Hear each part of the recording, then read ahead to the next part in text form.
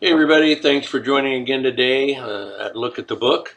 We're going to be looking at Acts chapter 25, verses 13 through 27 today. Paul continues to wait to go to Caesar.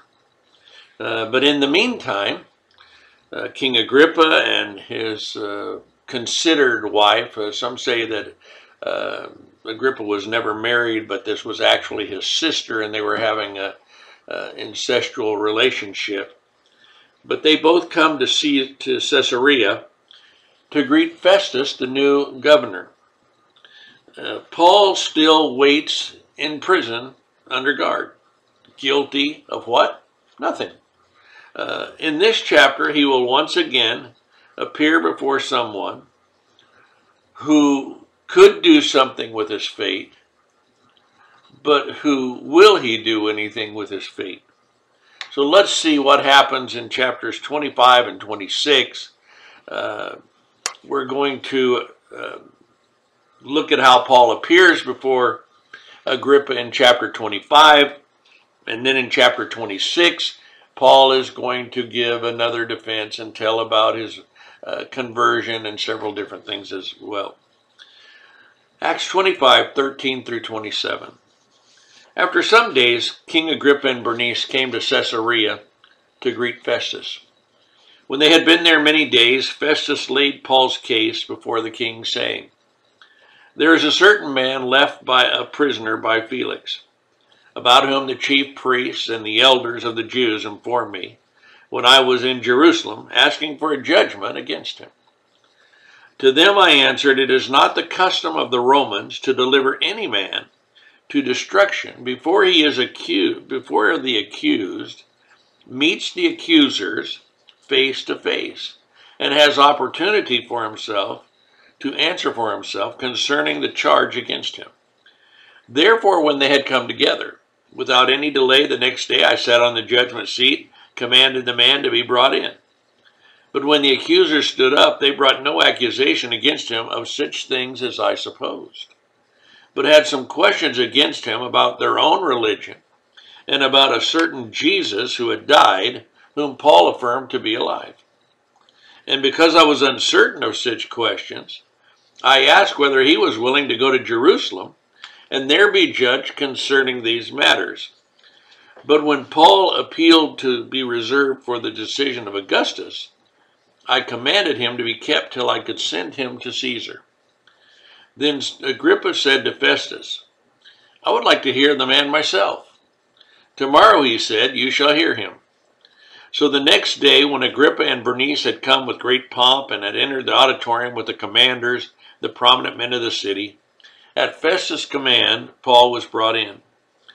Festus said, King Agrippa and all men who are here present with us, you see this man about whom the whole assembly of the Jews petitioned me, both at Jerusalem and here, crying out that he was not fit to live any longer.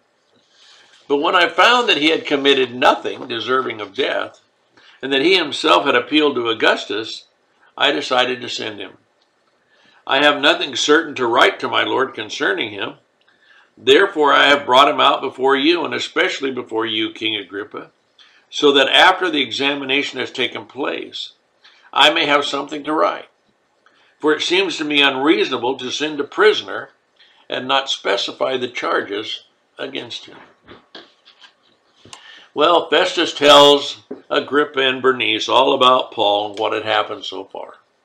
All the different accusations, all his defenses, all those things are true. He doesn't exactly tell it all here because he says Festus left this man in prison, or Felix left this man in prison. What Festus is basically trying to say, he left this problem with me, now I've got to try to figure it out. But he doesn't say that he also chose to do the Jews a favor and leave him in prison. He's honest in one sense. He says, when I heard this case, I didn't hear what I thought I would hear. The charges they brought is not what I thought they would bring. I thought they would bring some charges that we, as rulers, would be able to sentence him to death, but they brought no charges against him worthy of death. In fact, the charges they brought were that of their own religion, and about Jesus, whom Paul said was alive. I didn't really understand it. So I asked Paul if he would go back to Jerusalem, to the area where those who would understand what he was talking about. And he said no, but rather he appealed to Caesar. At that point, Agrippa says, you know what, I'd kind of like to hear this guy. Was it just out of curiosity? I don't know. But the next day, Agrippa and Bernice arrive with pomp and circumstance, a big showing, a big parade type of thing, and they entered the auditorium with all the big shots, the commanders, the prominent men of the city. This would have been amazing, a big, amazing event with many in attendance. After everybody was there, Festus calls for Paul to be brought in. You know, it's almost like a spectacle. It's almost as Paul's become this spectacle that nobody understands, but everybody wants to see. And so he comes in. No one could dispute that he had done anything wrong, but they just kept putting him back under guard. Festus says, I'm going to be sending him to Caesar. But watch this. I don't even know what to write as the charges against him. That should have said something right there, shouldn't it? And then he says it seems unreasonable to send him to Caesar without any specific charge. I find it interesting he finds that unreasonable, but he has not found it unreasonable to keep this innocent man that he says there's no charges that have been proven against. He keeps him under guard. Seems a little hypocritical to me. So here again we will continue next time with Agrippa listening to Paul. He's now before Agrippa, he's now before Bernice, he's again before another crowd. What will Agrippa and Bernice do? Well, don't get your hopes up. But one thing I don't want us to miss in all of this, there is a silver lining in this.